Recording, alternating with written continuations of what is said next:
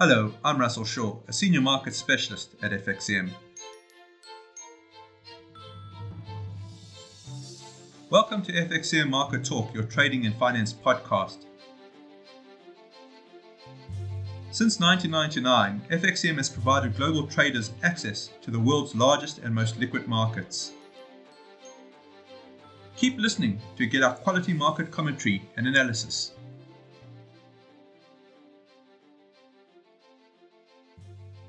Hello, everyone, and welcome to FXM Market Talk, your trading and finance podcast.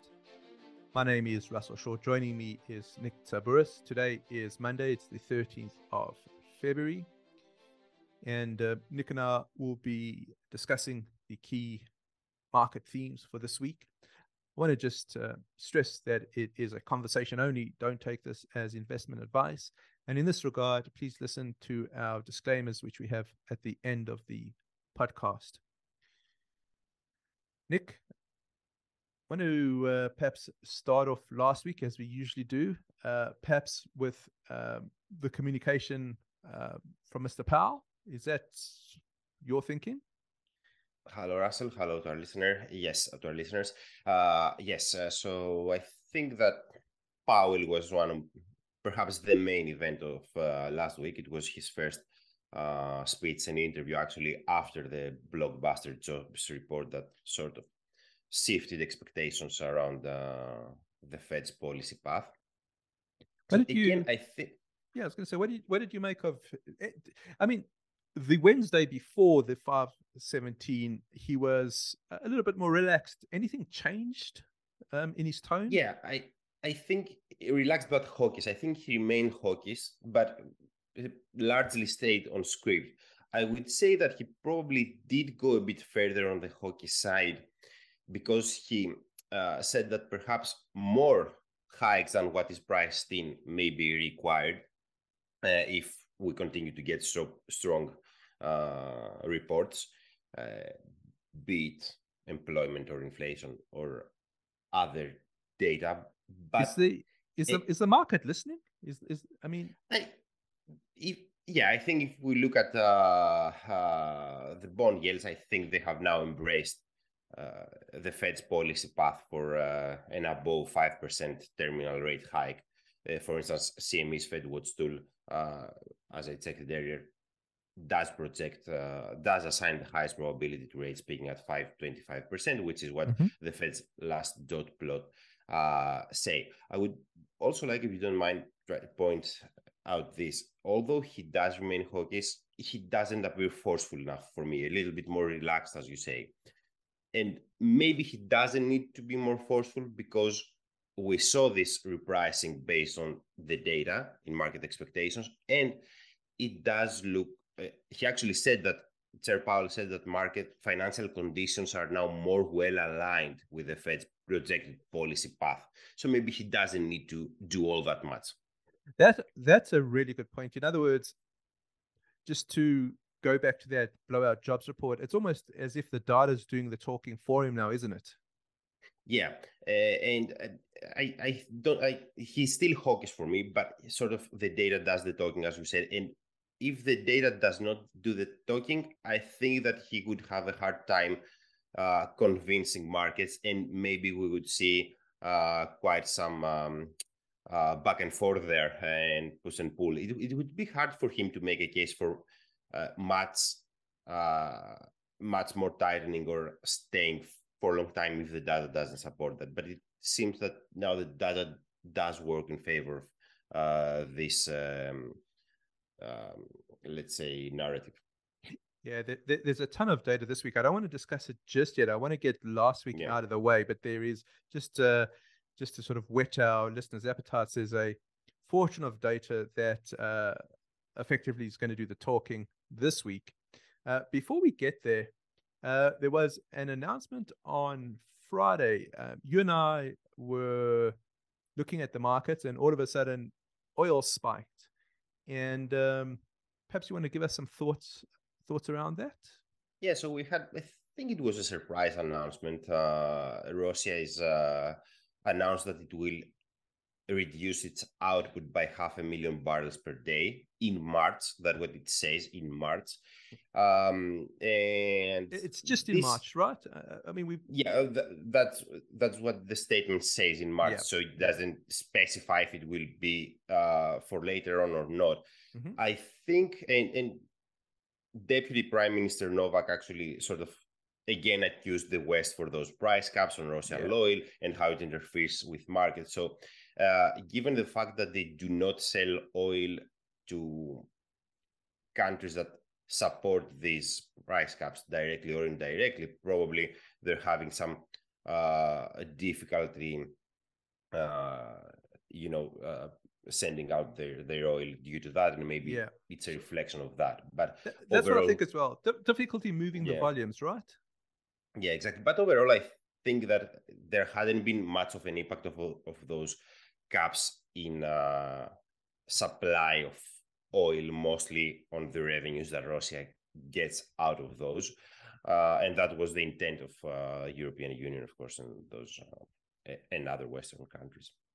Yeah, so it was that big spike, but I think it's worth just watching the demand side now.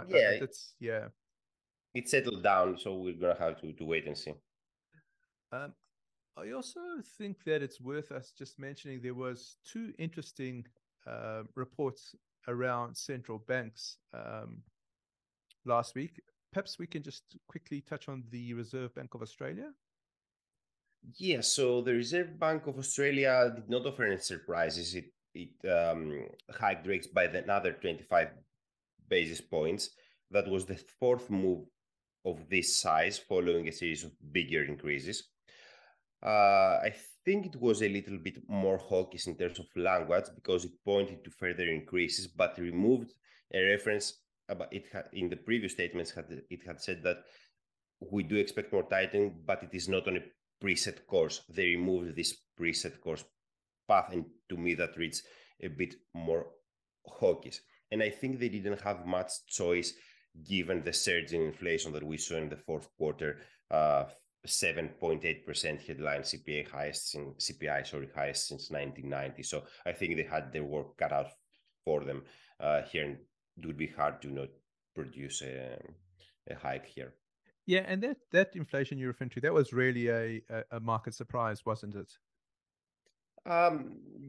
Yes and no. I mean, they did.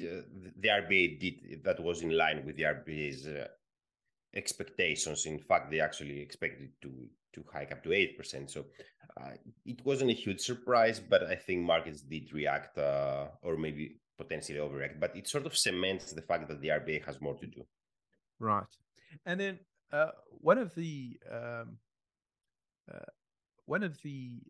I guess we need more communication around this. Just you and I have spoken about it.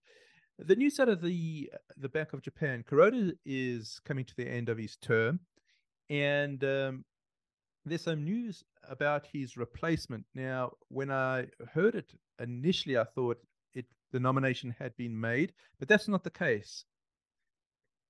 Yeah, it was a report from Nikkei actually that the government will nominate Mr. Ueda.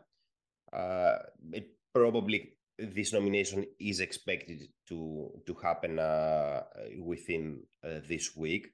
We're gonna have to see. I'm not sure what to make, of course, of each and every member. I don't know if you have more insights on what to expect from or thoughts as well to what to expect from this specific potential nominee and appointee. Well, when the news broke, I watched the US dollar Japanese yen. The yen did initially strengthen, but of course it was faded pretty strongly after that. And US dollar Japanese yen actually is up today. There's follow through. Mr. Ueda is supposedly, dare I say, a hawk, or let me say, relative to perhaps the other potential nominees, he is seen relatively more hawkish. That doesn't mean that they're going to have a hawkish policy. Perhaps, assuming he is nominated, perhaps a gradual shift in monetary policy. but the Japanese yen has weakened on the announcement, which is interesting. I think we're going to see it probably ranging until there's more clarity around this. Yeah, I think obviously we're gonna have to see what a new government brings to the table. Definitely. I after December's widening of the yield curve, I do believe that the process to normalization has started, but as I had said then, it's not gonna be an easy and fast process. And I don't think that it will be easy for any candidate to even if he wants to sort of move in an expedited way towards such a thing. I don't think that we can see that, but of course we're going to have to get more insights around the next governor. Yeah, and then Nick, one of perhaps the more serious stories that are currently being covered in the media, the balloon saga. When I over the weekend, when I got pushed through to my, or messages pushed through on my mobile, they were talking about UFOs, and I was thinking, what is this all about? And I opened it up. It's a fairly serious story that's making the rounds. Do you want to talk to us about that? Yes, over the previous weekend, not yesterday, we had the US government shooting down what they described as surveillance balloon that was from China. China, of course, had said that it is a civilian meteorological balloon. And since then, from these last 3-4 days, we have seen the United States shooting down 3 more flying objects. They don't describe them necessarily as balloons. Yeah. But we don't. One was over Canada. The rest were over the United States. But we're not getting more specific, though. Are they Chinese? Are they military? What are they balloons? Are they other types? We don't get so much information now. But in any case, I think this highlights the fact that they are taking this action. And we are talking about it. I think it sort of highlights the fact that the relations between China and the West and the United States is a bit more contentious. And in fact, the Commerce Department also sanctioned 6 Chinese firms that support China's aerospace program, including airships, balloons, and all that stuff. So that sort of plays right into what we have seen in the post-Trump era. Yeah, and China itself has come back with its own claims, haven't they?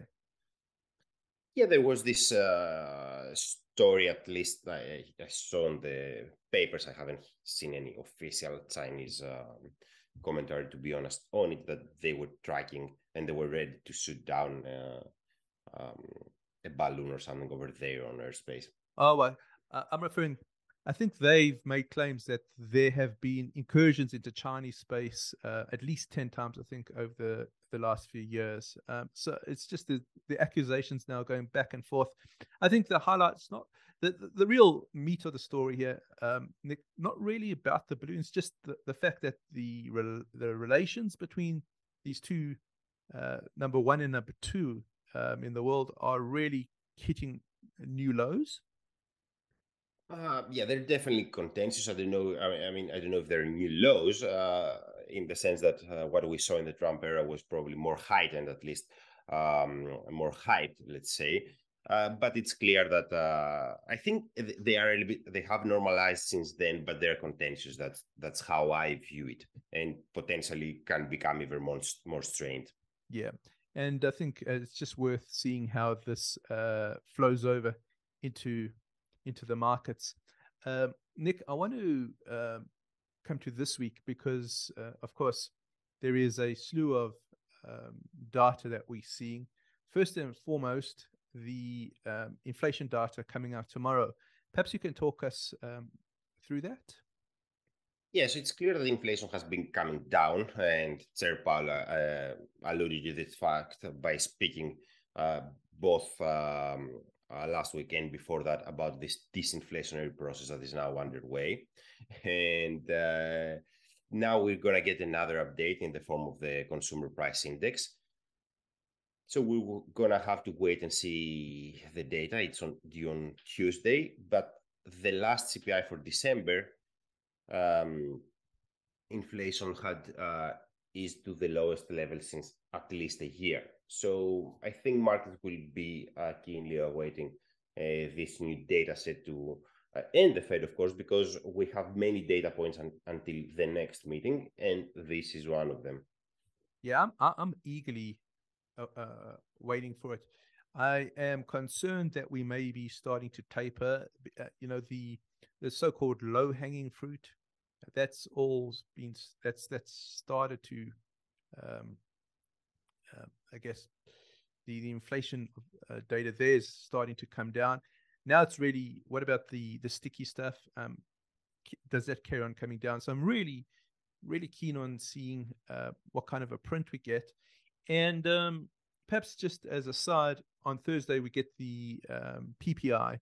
And I think that probably, depending on what happens with the CPI tomorrow, potentially PPI also may be in focus. I think it's worth just mentioning that. Yeah. And we have a couple of more things from the United States, right? Yeah, go ahead.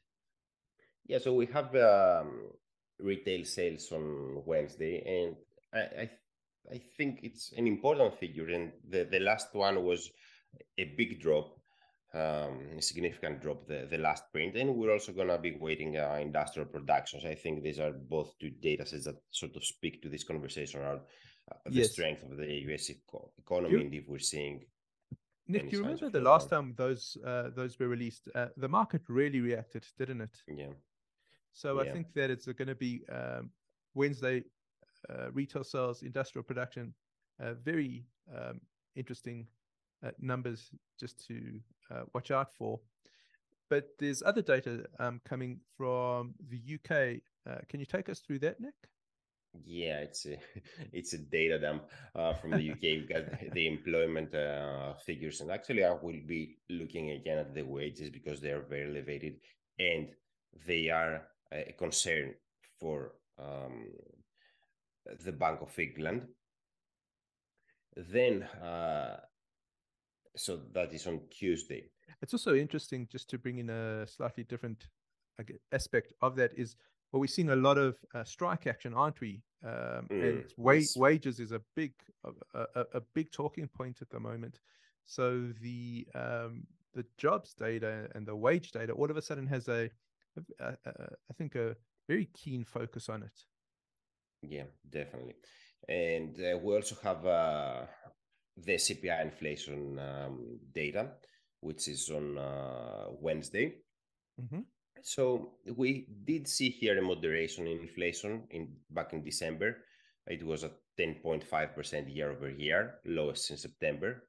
But we also saw that the core was sticky and stayed at 6.3% year over year again. So it will be interesting to see how this plays out. We know that the BOE expect annual inflation to fall this year. But still, as I said, they are worried about wages and about the services as well, something that the Fed is also worried about. And then there's one more data piece, I think, coming out of the UK. Yeah, retail sales. Yeah. To be fairly honest, I don't follow it closely. I think that if it's not a big surprise, it's one of the data points that's not so When is that coming out, Nick? Yeah, that's on Friday. On Friday. I got you. Okay. And then there have been new economic forecasts out of the EU. Is that right? Yeah. So first of all, let me say this, that we had talked about it again, that in Q4, according to the first reading, the European economy avoided a contraction. Now we expect the second reading. That's on Tuesday. And today, we had the European Commission with its updated forecasts. It actually upgraded the GDP forecast for this year to 0.9% from 0.3%, and this is sort of we've seen this data coming. We've seen in general that the situation in Europe wasn't as bad as people feared, and you and I have talked about it in other venues as well. You have made the point of how sentiment has been improving and all that stuff, and that plays, I think, right into it. And they also lowered their CPI forecasts for 2023, and 2024 and we have seen some progress there. The truth is, but limited so far, and definitely more work there. Yeah, absolutely. I think that if we had to take a look at, say, the fight that the ECB has with inflation compared to what the Fed has with inflation, I think the let's just say the Fed perhaps a little bit having more progressed along that front. Definitely more progress. Yeah, definitely. Yeah. Nick, any other economic news that you've got on your agenda for this week? Yeah, I'll be looking at the employment situation in Australia as well. Yeah. According to the RBA, the labor market is very tight, and we have seen that unemployment essentially hovers around 50-year lows.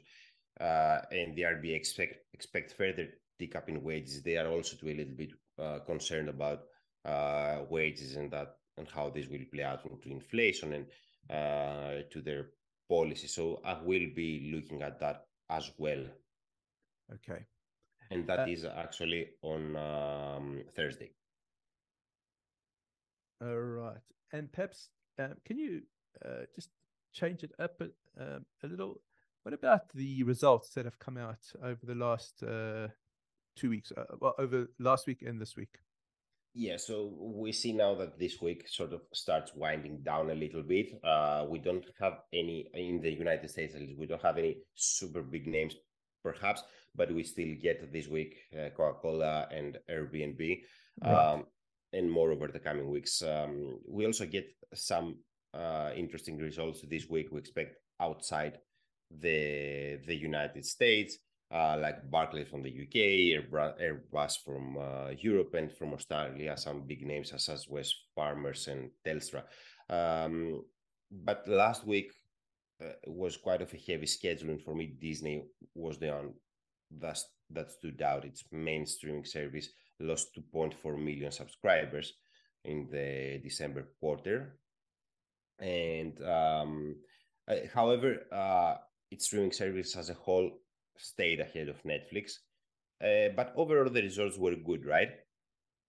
I think the market liked the restructuring. The market reaction, by and large, was positive, wasn't it? Yeah, because they announced 5.5 billion in cost cutting, and also 7,000 layoffs, and we have seen that markets react very well to that, and overall the financial revenues, profits, and all that stuff were good overall. Yeah, I think we're in a really interesting place for the stock markets. By and large, markets have been positive for 2023. You and I have spoken about it. The question is, of course, is it a dead cat bounce? Is it aligning with the Fed talk? But I think the forward guidance, or the fact that these companies are restructuring, are being met with positivity, does say something, and I think it's something to just keep an eye on. Yes, definitely. Nick, it's been fantastic as always. Thank you. I want to just remind our listeners, if you can listen to our disclaimers, they're coming up next. FXCM Limited, www.fxcm.com/UK. CFDs are complex instruments and come with a high risk of losing money rapidly due to leverage. 71% of retail investor accounts lose money when trading CFDs with this provider. You should consider whether you understand how CFDs work and whether you can afford to take the high risk of losing your money. FXCM Australia, you can sustain a total loss of deposits. Please refer to our product disclosure statement at www.fxcm.com/au.